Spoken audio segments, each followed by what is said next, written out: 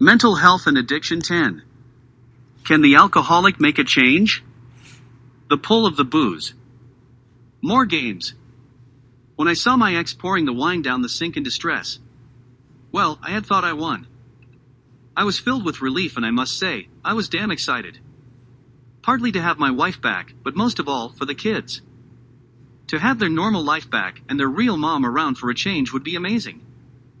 That night, many tears were shed, and I was sure that this moment right here was the turning point.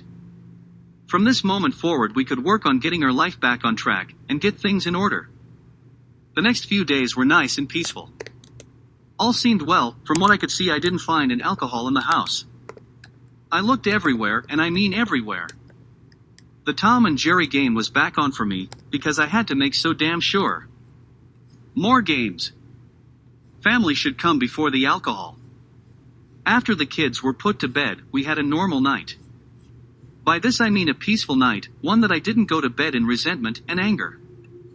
A night that seemed like things were changing. But in the back of my mind, all I could do was think of where she could be hiding the next day's drinks.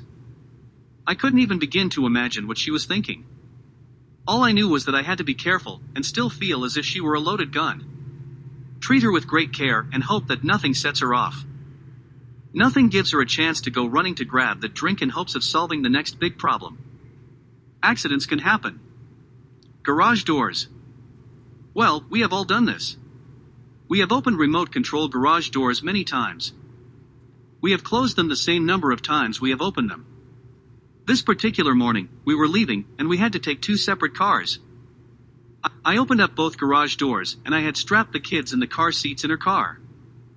I proceeded to go to my car and get in, as did my ex. I was looking in my mirror and backing out. I heard a loud crash, bang, boom. It so happened that she didn't see that I had opened the garage door.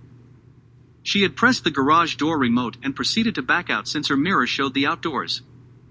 Except when she looked, the garage door was on its way down, and she backed her rear window right into the downward garage door.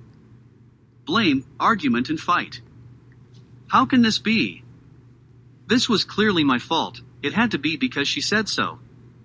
It was my fault because I should not have opened the door. The rear glass shattered into a million pieces all over the kids in the back seat and the car interior. Luckily, no one was hurt or injured, and other than a brief scare, all was good. The damage had been done.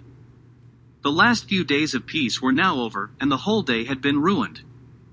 This was a turning point for the worse. Even though she was in the wrong, I was in the wrong, and her reason for drinking tonight would be because I was kind enough to do what needed to be done. Where does life go from here?